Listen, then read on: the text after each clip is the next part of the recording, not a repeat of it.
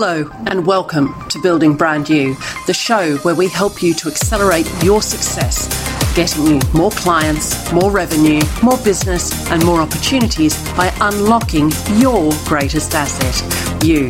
My name is Kim Hamer and I'm an international business coach and serial entrepreneur. This podcast is designed for you to help you unlock what you already have and to give you a whole host of tools and techniques that can help you to accelerate your success by building your own brand you. Hello everyone and welcome to this feature-length episode of Building Brand You. Today I am really thrilled to introduce to you Jeremy Nicholas. Jeremy adds impact to communications, presentations and pitches. He helps clients use humour without losing status, damaging their credibility or causing offence. And he's a regular keynote speaker, MC and after-dinner speaker, regaling audiences with tales of his long career in BBC News broadcasting. He runs the online program, Talking Funny for Speakers, as well as mentoring and coaching professional speakers. He's also a recipient of a Sony Radio Award, a New York Academy Award, the Professional Speaking Award of Excellence, and the Badger of Honour Award. Jeremy lives in southwest London with his wife Jeanette and dog Jimmy Choo. I hope you enjoy this fabulous conversation with Jeremy Nicholas. Good morning, Jeremy. How are you today? Morning. I'm really good, Kim. How are you doing? I'm all right, thank you. It's a bit cold and grey in London today, but I think we're all fighting a good fight, aren't we? Absolutely. I've been for a swim. I'm energised. Let's go. Excellent. I love it. So where I like to start with all my guests, Jeremy, is to give you an opportunity to tell a little bit about your story and how you sort of got to now, where you started, all of that sort of stuff. So who is Jeremy Nicholas? Tell us about him. Well, I am Jeremy Nicholas. I'm very pleased to say. So my background is broadcasting. I like to think of myself as a recovering broadcaster. I had 27 years, mainly with the BBC, mainly in news and sport, current affairs broadcasting. I used to present serious programmes like The World Today on the BBC World Service. I commentated a lot on Olympic Games, Paralympic Games, lots of radio commentary on sport, and then lots of news reporting for television, but typically I would do the featurey stories or the "and finally," which is the bit at the end of the news that sends you to bed happy and smiling rather than thinking about the murder and politics that all came at the start. So that was my role, just to keep people listening till the end and watching. And now I've evolved from my broadcasting days. I like to say I've evolved. It's not like I was too old to be on camera anymore. I've evolved to a career in speaking, using all those skills that I learned from my years of BBC reporting. But also alongside that, I always worked as a stand-up comedian and an after-dinner speaker and a compere, and particularly with a lot of the funny stuff. So now I specialise in teaching businesses how to use humour in their communication. So it might be presentations, it might be pitches, it might be internal comms, but all about having the lighter touch rather than the big old sledgehammer. And I like to help people get more engagement in their communications rather than just all this, blah, blah, blah, blah, this is what we do. And you think, yeah, we don't care. Just tell us something that makes us realise you're a human. So why is humour so important? Why do you think that's the key to engagement? Well, we work with people that we know, like and trust, and we like people that we find funny or make us laugh. So that's why I think that it's almost like a superpower. If you're dealing with someone and they're just very, very serious and very, very logical and very cold, you might think, yeah, I need to work with you, but you wouldn't warm to working with them. You wouldn't be pulled towards them. Whereas just a slight lightness of touch, just a little bit of whimsy, a little bit of humour, and then you would much rather work with that sort of person. And also in organisations, it's great for team building. If you get up on a Monday morning and think, I don't really want to work with that team, then if you could put a little bit of humour in, and people think humor is like, da-da, jazz hands, comedy, ha ha ha. It's not like that. It's just about giving a bit more engagement, a bit more rapport, just looking sideways at things. Just those little water cooler moments where people stand around and they'll just talk rubbish. And if you talk rubbish with people, they're people that you're going to want to work with. And, when I say rubbish, it's not literally rubbish, but it's just funny little things that come up. And it's the sort of thing where someone says something and something immediately pops into your head, which I call the afterthought. That's the funny thing. So I was watching, there was a trailer on BBC the other day it's a big jazz week or something, and they had Sebastian Coe on. Do you remember Lord Coe, the runner, Sebastian Coe? And apparently he's a big jazz fan. I didn't know that. And he said, a day without jazz is like a day without running. And I said to my wife, oh, sounds quite nice then, because I hate running. And that's the afterthought. It's just the funny little thing. And yet often in business, people are scared to do that because they think they won't be seen as professional. But actually, every job I've got, it's because I've done the little thing that I thought, I wonder if I could say that. And as long as you've run a few filters through it and it's not racist, sexist, homophobic, inappropriate, culturally insensitive or anything like that, you're fine. Now, fortunately, I'm not racist, sexist, homophobic or any of those things, so I don't need to run that many filters. But, for example, consciously, in all my years on radio, I made the decision never to swear. And I literally only swear in real life now when I'm watching football and when West Ham are playing badly. And so that has been quite a lot. That's really the only filter that I have to run, the swearing one, and that's why I've more or less edited that one out. So yeah, my message to people is if you think, oh, should I have said that? Say it.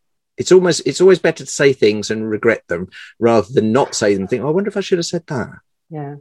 I think what you say is right. It's that water cooler moment. It's not necessarily, telling jokes or, being, as you say, all, jazz hands and funny ha-ha. Sometimes it's, as you say, quite observational. It's, as you say, the afterthought. I mean, I've just spent some time with some overseas clients that I'd not met in person before. I had met some of them on Zoom. And actually, some of those moments are real icebreakers, and they open up a little bit about who you are as well, which I think is always really helpful, rather than it just being, all professional Kim or professional Jeremy. We're people. Yeah, if you think of people that you meet on holiday and you have a laugh with, you've got a bond with them for life. You'll send them a Christmas card every year. Yes. Or if you think of your favourite teacher at school, you think of I think if you think of the lessons you were good at school. So I was very good at history and I was very good at English. And that's because my history teacher and my English teacher were very funny. I wasn't very good at physics or biology because they didn't make me laugh. And so I didn't enjoy their lessons. I didn't look forward to going along. Now, does that mean that in the particular area where I grew up, that produced a lot more English and history people because the teachers were funny? I don't know. Maybe different people laughed at different things. But if you think, I keep talking about it being a superpower, it's like just a little spoonful of sugar that helps the medicine go down. And the people that don't like humour think, oh, yes, but see, we don't want all that sugar. And my thing is, no, but it's a tiny little bit of sugar, but you're getting all that medicine. And the thing is, I sound like a drug dealer, but the thing is, the medicine that if you're dull and you're not putting any humour into your comms and presentations and pitches, people are not taking the medicine in because they've switched off. They're suddenly on their iPhone, or they've decided, well, I'll go and do business with somebody else. Yeah. So it is a real superpower. This, just having that lightness of touch. If you're at an event, a networking event, and you're having a coffee, if you've got something funny to say, people will want to then talk to you. And people will remember you. They might only remember you for the one thing you actually said, but they'll remember, the man with the red tie, or, remember, I don't quite remember his name, but remember what he said about that. That was quite funny. He was quite engaging about that. Yeah. And the presentations that I remember because I MC a lot at events, I see an awful lot of presenters, and loads of them are rubbish, quite honest. The standard of presentations in business, particularly in the UK, is absolutely rubbish. So if someone just has a little bit of charm and wit about them, you remember it. And they're the ones that I remember. people that just say something a little bit quirky, and you think, oh yeah, they've thought about that. They haven't just delivered the same old slides and stood in front of it and done this. Or if someone's pitching, you know, if you watch something like Dragon's Den on BBC, where people are pitching and they come on and you think, how much have they practiced this? And why would they think that's a good thing to say? You know? Yeah. Well, it's funny, isn't it? We're all quite judgmental, and then we get up on stage and do, you know, such a poor job ourselves. Well, that's the thing is, people worry about doing it, and then they practice it a little bit, and then they worry a bit more, and then they come on and they've got a broomstick up the back of their suit or the blouse or whatever, and you just think, why are you doing it like that? Just talk like a human, engage with people on a personal level, and there's loads of ways of doing it. And if I say put humour in, you might go, oh no, I don't do that. But if I say put some rapport in, put some engagement in, oh yeah, I'd like that. Well, that can be humour. Yes. It's just a way of breaking it. And it's one of the reasons on LinkedIn, I'm campaigning to get a laughter emoji. Because if someone writes something on LinkedIn, you can celebrate them, and you can support them, and you could heart them and all of that, those things, applaud. But what you can't say is it made me laugh. And what a shame that is. Why not? And I know that the LinkedIn stalwarts will say, well, we don't want it to be like Facebook. But what a shame, because LinkedIn, I know it's the business networking site, but it is a networking site. It's not actually where you're doing your business. It's where it's the equivalent of the water cooler, where you stand and you might say something quirky. And so why not put that laughter emoji on? But they won't do it, because they don't want to be seen to be going like Facebook. That's a shame. What could we do? Could we start a petition or something? Well, I've been making videos about it and blogging about it and getting support from lots of people, but they won't do it. It's such a shame, isn't it? I mean, why do you think there's so much resistance to the funny stuff in business? Why do you think that is? Because I think people think that they lose credibility when they are funny, and they think people won't take them seriously. So it's a bit like, it goes back to Aristotle, when he used to talk about ethos, logos, and pathos. And ethos is, you know, the ethics, how established your company is, you know, how you operate and everything. The logos is just sort of the logic. And that's what everyone in business uses. Logic. I've got this, you need this, let's work. And the pathos is something, empathy, feeling. So I always think it's like Captain Kirk. You've got to be more Captain Kirk and less Mr. Spock on Star Trek, because we're not Vulcans, we're humans. So let's be more, we haven't got to go off and kiss lots of alien women, but, you know, it's just be like a human, like Kirk reacts in a human way. Yeah. Show a bit of passion. And that's where the human side comes out, really. Yeah. So for listeners who are, I don't know who this will be, but who are not familiar with the Star Trek series, that's a bit of a cultural reference for you to go and explore. Be more Kirk, less Spock. Well, yes. So when I devised that because I used to talk about ethos, logos, and pathos, and people thought, well, I don't know anything about Aristotle and 2,500 years ago, and I don't really, but I've read a bit about it. You know, it's not like I studied classics at Oxford or anything. I didn't. Yeah. But yeah, people looked at me madly when I wrote ethos, logos, and pathos. So I then started talking about Kirk, Spock, and Bones. Bones being the Doctor, and so he's the ethos level of it. Yeah. I think everyone knows Star Trek, apart from those that like Star Wars. But you know, I always think that's more for children. I was just about to say I like both. So what does that say about me? And be nice. Well, no, I think most people like Star Wars to start with, and then when they grow up, they move on to Star Trek. Yes. Okay. Well, yeah, it's a good analogy actually, because they're quite distinct. 3 very distinct characters. Do you think they actually wrote the characters with a view of Aristotle's ethos, logos, and pathos? No, I don't think so, because if they did, then that would take away from me having spotted that. So I like to think that's my invention. That's your invention. Okay. Yeah, but ideally, if you're dealing with anyone in business, you want a little bit of Kirk, a bit of Spock, and a bit of Bones. Yeah, exactly. That's ingredients. Yeah, but not just, as I see at conferences, Spock, logical. You think, oh, God, give me a bit of Kirk, please. We're dying for some Kirk here. Is there no Kirk in the room?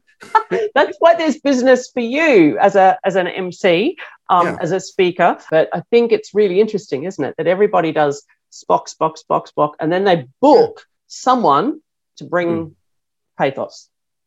Well, that's the thing. And the reason that I often get booked, if I'm emceeing an event, someone will come up to me and go, "Oh, well, I really like the way you did it because you had authority, but you also had humor. We'd like you to do our event."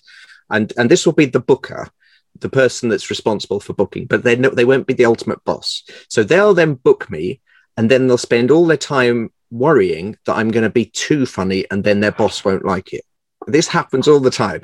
We booked you because you're funny, but you won't be funny, will you? Well, isn't that why you booked me? Yeah, but you won't be too funny. You won't say anything appropriate. What are you going to say? Tell me what you're going to say. What jokes are you going to do? Well, I can't really tell you what I'm going to say because sometimes they just ping into my head. Oh, so you don't know what you're going to say? No, but that's fine because that's what I do. I've done daily radio shows for most of my life, and it's not all written down. But people worry about that. So, or sometimes at the dinner, if I'm speaking at a dinner, people say, "Can you just run through some of your lines with me? I just want to make sure they're appropriate."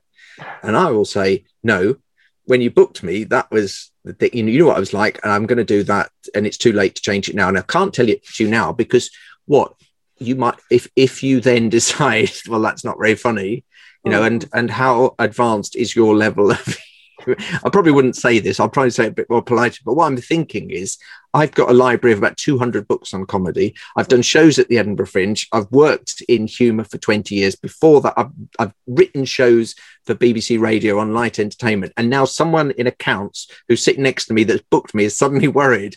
And they want me to check that, no. Because what sort of level are they going to be at? Exactly. So without sounding very arrogant about it, I go, well, no, trust me, I'm fine. And what I usually say is people book me when they want someone that's funny like a comedian, but has the authority of a BBC newsreader. And what happens often with a conference, they'll book a BBC newsreader one year and it will run to time and they'll have a lovely voice and everyone will think it's very organised, but a bit dull. So the next year they'll book a comedian to do it, and the comedian, everyone will love the comedian, and it's very, very funny. But unfortunately, just before the end, he said something absolutely dreadful that offended 10% of the people in the room, and all the feedback forms are saying, "Never ever have this man again." So next year they'll go back to the BBC and they'll flip between serious and funny. And I'll say, how about if you've got someone who's got the authority of that BBC person, but the humour of that person, but will never ever go over the line? Wouldn't that be your dream? Yes, it would. And then that's me in the middle. Yeah. And the great thing is, once you've done a conference as an MC, for example, they'll book you every year, whereas they won't book you as the keynote speaker every year because they've seen your stuff. Oh, that's a good point. But with an MC, they want a safe pair of hands. So like some award shows I've done 6 years in a row because they think, oh yeah, he's funny, but also he won't go too far. Yeah. Yeah. And that's a big thing with humor. Yeah. That's the big thing with humor. You mustn't ever go too far. Yeah. And I guess it's also in combination with, you mentioned that safe pair of hands as an MC and that sort of thing. It's kind of bringing a bit of light and shade to the role, but also doing the things that need to be done in terms of, moving people on when they need to be moved on, handling, stuff goes wrong, to have an MC that can kind of handle all that with a bit of aplomb is quite a gift, I think. Well, that's why I actually like it when things go wrong, because I know that I can cope better than most if it goes wrong. And I'll say something funny in the moment, or I'll do an improvised little bit to fill. And most people won't be able to do that. And I'm not very slick. I don't get much better with rehearsals, but I'm quite good to start with, and I'm quite good off the cuff, and I can think very quickly. So I'm not saying that I deliberately make things go wrong, but when they do, I go, oh, this is good. And then afterwards they go, you did well there when that thing. And I'm not saying that I've ever deliberately unplugged things or fused. I'm not saying that, but if I had, that would help my career. Yeah, I think my cortisol levels have just risen a bit. I'm wondering what's going to go wrong now for the rest of this conversation. But once I was doing a conference, and it was a very fancy one, and the entertainment. So I'd been the MC all day, then there'd been a dinner, and then there was a band coming on to entertain the people, and the band were 10cc. That's quite good, isn't it? But actually there was only 2 of them playing guitars. It was half of them, so it was 5cc. So that was my funny line that I'd scripted, and everyone enjoyed that. But unfortunately, 10cc weren't ready. They'd only just arrived, and they were still getting changed. And I'd been told to go on, and then from the side they were doing that fill thing, which is when you're flipping your hands over like that, keep going. Yep. So I didn't really know what to do, and I could see a book on the lectern, which was my book, And I thought, right, what I'll do is I'll do an impromptu competition to give away this book. And I said, who'd like to win one of my books? And they were, and I made up some questions on the spot. 2 people came up, and then we asked the question, and then one of them won my book. And I said, right, you've won a copy. You've won one of my books. And here it is. It's Frederick Forsyth, Day of the Jackal. I've just finished reading it because I always have a novel with me to calm me down before I go and I always read a novel. And it was there. And I thought, that's that. And they loved that so much so that I then looked across. 10cc still weren't ready. So I said, right, who'd like to win one of my DVDs? Because I knew I also had a DVD. I think it was a James Bond in there. And I did the same joke. Who'd like to win one of my DVDs? And again, they thought it must be one that of me performing or something. And it wasn't. It was James Bond. And I did that. And then eventually, fortunately, because I had everything else I had in my bag was of value and I didn't want to give it away, 10cc were eventually ready. And a speaker came up to me afterwards, another professional speaker at the same event. And he said, I really liked what you did with that books thing. Do you mind if I use that? And I said, yes, I do. Because I've just thought of that. In the moment, and this was, I don't know, 15 years ago, under pressure, I thought of a thing. Who'd like to win one of my books? They think it's a book I've written. It's not. It's a book I've just finished reading. And that's a funny thing. Yeah. I don't then want other people to start doing that. That's my thing. You know, I didn't write it. I just thought of it in my head. But now I do it a lot. Well, there's probably something in the whole thing of gem IP or something like that. You know, yeah, I don't know. Kind of like owning your stuff. Isn't it? Yeah, I don't think you can really copyright a filling in fairly weak idea. It's a fairly lame joke, but really funny. But it's funny it's funny because the person that's won it is so excited, and there's been loads of hands up. We've got it down to 2. Then one of them's won, and they're I've won one of his books, and then it's just. I mean, and the fact that it was Frederick Forsyth, and it's an old book, and not even, you know, it's just one I'd picked up in a charity shop, read it, and then I would take it back to a charity shop. Yeah. This was pre-Kindle days. This was about 15 years ago. Yeah, that's the trouble. Now I'd have to give them my Kindle. Exactly, and exactly. And there's a lot of books on there. I'll bet if it's anything like my Kindle. Yeah. So, but just little people still talk about, you know, you do that thing with the books, don't you? Yes, I do. Mm-hmm. Yeah. Yeah, and that's the thing, isn't it? You become known for it. And on the one hand, by doing it on a podcast like this, now I run the risk of other people start doing it. But also I'm anchoring it. I've been doing that 15 years. So if you do it, you'll know that. Doesn't Jeremy Nicholas do that? Yes, I think he does. Yes, I think he does. I think he invented that. And every other device you've ever seen, I think he probably did invent. Exactly.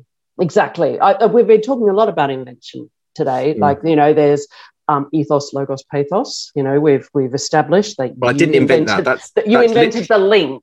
That's literally Aristotle 2,500 years ago, before patents were even. And before Star Trek was in existence. Star Trek, I didn't invent, and if I had invented Star Trek, one thing I would say is don't send Kirk and Spock and Bones all down to the alien planet at the same time in a party of 6 people. There's like 2,000 on the ship. Why send the 3 most important ones all together? Yeah. Along with 3, split that out. Yeah, and then they'll send them down with 3 blokes in red tops who are security people, and they are the ones that always die. It's never the 3 main ones. So I wouldn't run that. There's no way to run a business the way they run the Enterprise. I mean, no, exactly. They would go bankrupt within years. Well, within weeks, probably. I would imagine. But anyway, what I wanted to chat a little bit with you about is, you know, the last year has been tough for speakers, hasn't it? You know, there's not been a lot of live events and that sort of thing. But, you know, there's been a lot happening in the virtual space, but not in the same way for speakers. And so how have you adjusted to kind of working in this virtual world? What have you reached out and been able to do? Yeah, so one thing I found is that conferences work okay virtually, but they're not as good. And the fees are not as good because they can't charge as much for people to go to events. So they won't pay the speakers as much. And so I just drew a line in the sand and said, this is what my fee is in real life. This is my fee virtually. And when they've tried to knock me down from that, I said no. So typically my virtual fee would be 25% off the real life fee. Okay. But, you know, when they start saying, oh, can we do it for half? I'll just say no, because I think it's the same amount of effort that goes into it intellectually, even though you're not flying anywhere. Yes. Yeah. So that, there is that advantage. I have quite enjoyed speaking all over the world from Southwest London. That's been quite nice, and sleeping in my own bed, which is very comfy compared to some of the hotels I've stayed in the world. So I've liked that. In terms of using humor virtually, which obviously, if that is my superpower, then doing virtual stuff, that's like kryptonite to Superman. It takes away your superpower a bit, because you can't react with people. You can see them laughing, but you perhaps can't hear them because everyone's muted. And if you're looking at a screen of, say if it's on Zoom or something, and there's 49 squares, excuse me, you can see people smiling, but you can also see, people just head down, and you think, are they making notes, or are they making a shopping list? You don't know what's going on. And a lot of the stuff that I do, humor stuff, is feeding off the audience. So if I see someone laughing, I'll focus on them a bit more, perhaps throw them a question. You can't do any interaction like that. You can do interaction in the chat boxes, but then what happens is you find that the people in the chat boxes start replying to each other, and then you think, are they still listening to you? So I will use polls a lot in virtual presentations, and I'll put humor in that. So if there's a choice of 4 answers, there'll be 3 sensible ones, and the 4th one might just be an obvious funny line, as a way of putting some humor in. And then another way to put humor in the virtual world would be funny pictures, which require no ability to present. You've just got to find them. So I'll always have my smartphone with me, and I'll take pictures of any funny signs I see, any street names, any weirdly dressed people. I'll take pictures and I'll put them in my presentations. And even though you can't, I think the great thing to remember when you're doing any virtual presentation is you're going to get nothing back. So just accept that. And a lot of people very cruelly have said to me that I'm good at virtual presentations and humor stuff because I'm used to not hearing people laugh. Isn't that mean? That's very rude. That's very Are these people your friends? Yes, they are. Yeah. Okay. All right. No, I think it's a jokey thing, but if you are in any way worried, you know how some people are quite needy. If they try something funny, they need everyone to laugh. And the sort of people that go, didn't you find that funny? Don't you think that's good? Don't you think that's brilliant? No. If you're a needy person and you try virtual humor, you're going to be disappointed because you're going to get nothing back. So you've just got to trust that your material is funny, trust that it's a funny picture, trust that this poll will make them laugh, and keep your head down and just do it. Yeah. And I sometimes think, oh, that didn't go very well. And then afterwards I'll get fantastic feedback from people. And I think, well, of course I wasn't getting anything because their microphones weren't on. Yeah. Or their videos aren't on. There's this whole thing about we're trying to build that out in some of the corporates at the moment, and kind of it's all about showing up. And we say, turn your video on. And also, if you're at a comedy club with some friends having a drink and something funny on the stage, you're going to laugh. And the reason you laugh is because you want to be one of the first ones in your group to show that, oh, I identify that as a funny bit because I'm quite clever. Yes. Yeah. But if you're in your home office watching someone present and you're on your own, so you haven't had a drink, it's in the daytime, and there's no one around to impress by the fact that you've got it quicker than they have, you're not going to laugh. In the same way as, if I'm on the tube reading a book, a funny book, I don't laugh out loud. Whereas if I was watching a comedy show on BBC, like Live at the Apollo with some friends, I would laugh out loud. If I was on my own in the house watching it, I wouldn't laugh out loud. Think about why we do that. Yeah. So laughing's a bit, I don't know whether competitive is the right word, but it's about positioning. A little bit, yeah. There's some people that will only laugh if somebody else laughs because they're not quite sure why it's funny. There's some people that will laugh at anything. I'd say about 10% of people will laugh at anything, really. And because I have a reputation for doing funny presentations, sometimes I'll do quite a serious one and people will laugh. And I think, okay, that's not funny. And they've just got used to the rhythm of what I'm saying and my voice, and I'm smiling and they think, oh, it must be funny. I better laugh. Yeah, exactly. I want to be ahead of the game. So 10% will laugh at anything. 10% won't ever laugh whatever you say. They'll just be analyzing. Oh, yes, I think oh, right, I see. Oh, yes, that's very clever. But they won't let their face in any way know. And then the other 80% in the middle, they're the ones you've got to target. And they will, a lot of people only laugh if somebody else laughs first.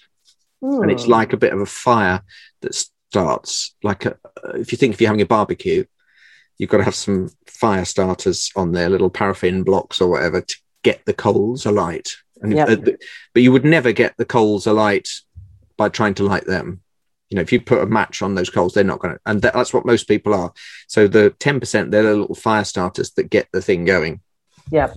That's why with anything humorous, you want people really close together.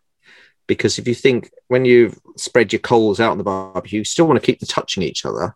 Otherwise, the heat gets lost. Yeah. So they need to. So that's why if you're ever doing anything, if you're doing a conference and there's 200 chairs and there's only 30 people, you want to block off the back rows so that they've all got to sit together, because then they're more likely to engage and laugh. If they're all spread out, then they won't do anything. Yeah. Okay. So that's how we are in the virtual world. People are too, we're just too disparate, aren't we? Too disparate, yeah. So you've been speaking on engaging in humour and talking funny.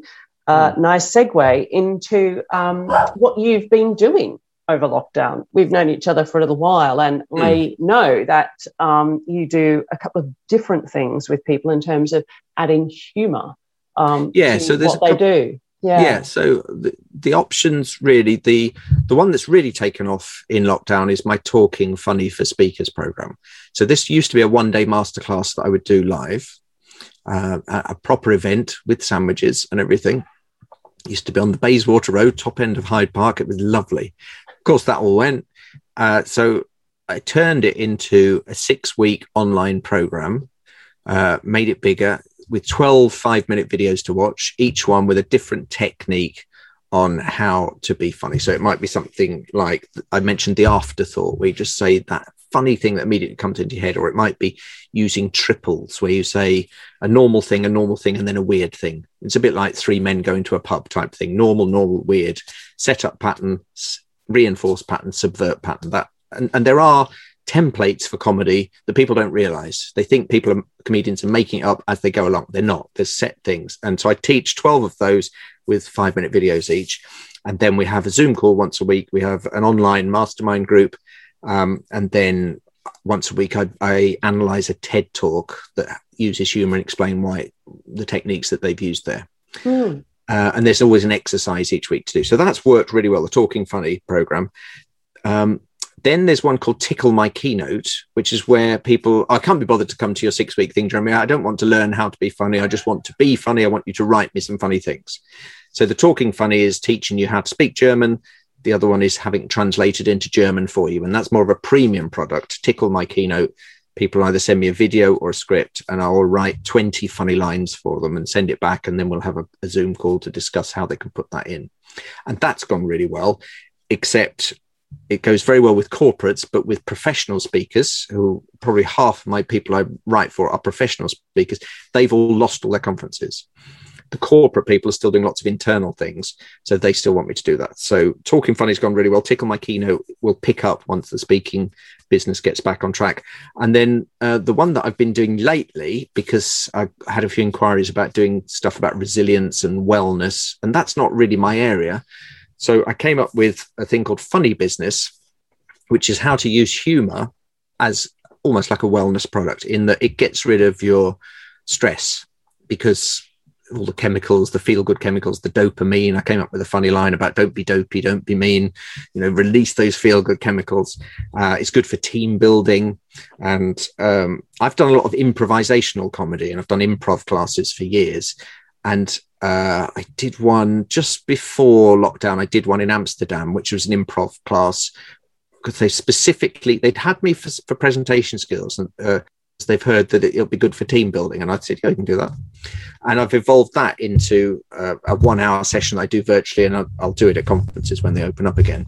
But just how humour is a superpower with the team building, with the bonding, with the relieving stress, with getting people to want to come to work more.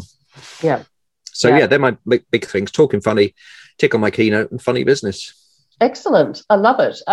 We were just talking before we came onto the show about there's a real need for resilience. It's being talked about in a lot of organisations in terms of well-being. And I think it's not just that we're coming out of a particularly difficult period with the COVID pandemic and all of that sort of thing, but also that until COVID came along, we all but ignored it and kind of everybody was okay. And I think it feels like the pandemic has shone a bit of a light on actually how we take care of people and how we take care of ourselves, and sort of put stuff in the resilience bank, if you like, for when things go wrong. You know, if you're sort of building that bank of feel good and resilience, that all helps. So has there been more demand for that, do you think, lately than there was before COVID? Yeah, I think so. I think that people have realised that it's tough for people at the moment, and with everyone being so diverse and spread out, and they're missing that human contact, that they need to work on those sort of soft skills. I think people have fallen out of the habit of just chatting to people. You know, I had a chat with a group the other day, and a lot of them were saying that they're a bit worried about coming out of lockdown and having to interact with people, and how will they cope, and it will be so noisy, and will they have the energy? Will they have the energy to get on a bus and a train and go to an airport and things like that? Yeah. So I think we do need to look after people at the moment, and I'm finding certainly that this is in the learning and development area and with the HR teams, that this is what they need at the moment, the resilient stuff, and just helping people cope. Yeah, because I think it'll be a while before we realise the full mental health impact on people of the pandemic. Yeah, I agree, and I think there's also that, you know, we underestimate that we've been disconnected for over 12 months now. And I'm finding that there's some, you're right, there's some concern and maybe even some resistance about, not just about going back into the office because we've found flexibility, but that actually I've lost the habit of small talk, of chatting at the water cooler, of, I don't know how to do that anymore, or I'm uncomfortable doing it, or that sort of thing. So there's a little bit of the piece too about, I think, learning to reconnect and re-engage with each other, whether that, has to stay a little bit more virtual than it was before the pandemic, or whether that's actually, getting together. I've just been out overseas with three workshops with clients, and I have to say, it was a joy to be in a room with people. Again, all socially distanced and all that sort of thing. But I'd underestimated how much I missed it and how much energy comes from it. But you could see people were slow to reconnect. And as the day went on, it got smoother. So I think there's lots that you say about, reconnecting, resilience. And as you say, using that light touch, using a bit of fun and humour to actually, let's at least have a bit of a smile about the situation. How can we do that? Yeah, absolutely. And I think that people have reacted very differently. Lots of fairly introverted people have actually quite enjoyed just being on their own. And the extroverts have been going crazy because their energy comes from being around people. Yeah. Whereas the introverts get tired out by being with people. So they've actually quite liked being able to control their lives. And I think I'm probably quite introverted in that if I'm with a whole room of people for a day, I'm worn out and I need a bit of quiet time. But then when I've got too much quiet time, I then want to get back in with the people. I've never quite understood in the work situation when you have a whole day working with people and then they say, let's go for a drink now. And you think, we're going to sit with the same people and talk about the same stuff. Why would we want to do that? Exactly. I'm a bit tired now. I'd like some unpeopling time, I call it, unpeople time. Yeah.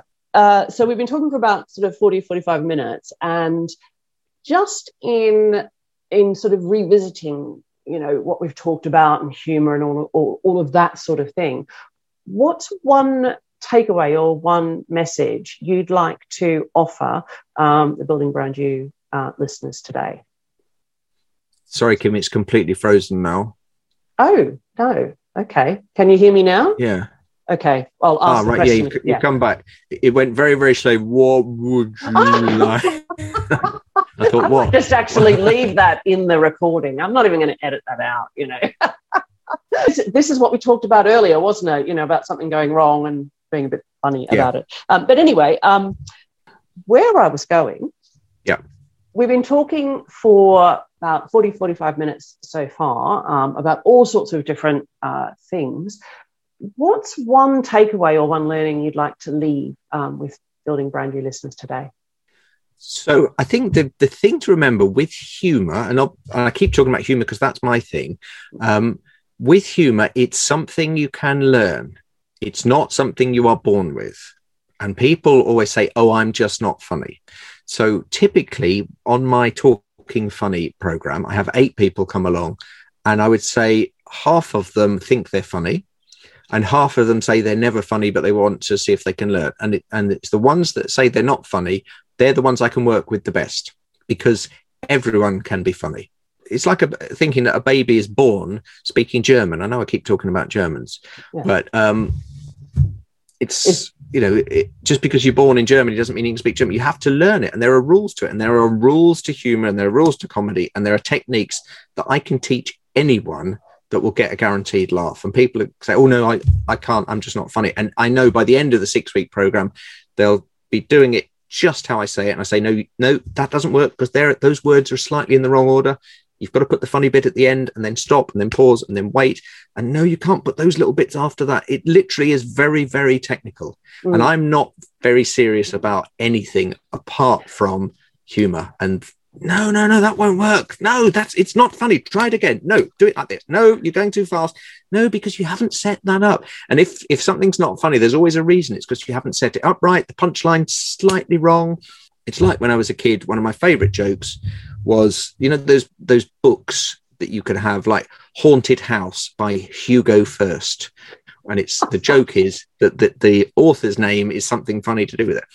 And it was in my comic.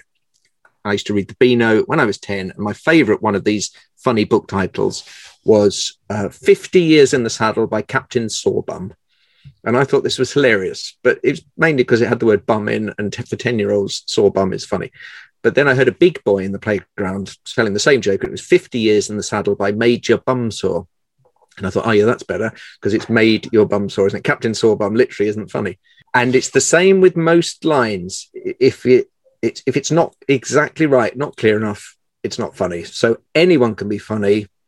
Don't come to me saying, oh, the trouble is, Jeremy, I'm not funny. Or the trouble is, Jeremy, I speak about quite serious things. See, I'm an accountant, so there's not really much humor there. I think, no, there's humor in everything.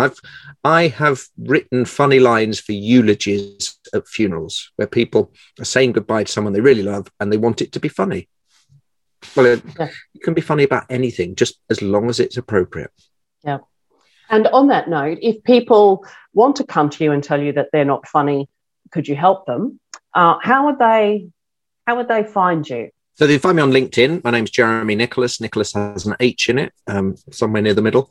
Or my website, jeremynicholas.co.uk is the best place. And it's on there, on the coaching page, you can see when all of my dates are for my courses. So I've got the next Talking Funnies in September, right through to 2022. I've got the dates in there for when they are. Wow. And is that the same place that people would go to find out more about humour as the superpower, funny business? So everything is all in one place on my website, all the different options, the Talking Funny, the Tickle My Keynote, the funny business, they're all there. And there's loads of videos. So you can look at me and think, well, he's not remotely funny. Why would I want to go to him? I think there's also something a bit self-deprecating about your humour, Mr. Nicholas. That is the thing. It's the joker up your sleeve. If you're ever in trouble, if you're not getting a laugh, just turn it on yourself. Because people will more likely to laugh if you're having a joke at your own expense. Yeah. As an Australian, I support that fully. Brilliant. Listeners, we'll put all of that information about how you can get in touch with Jeremy, a little bit more about him in the show notes.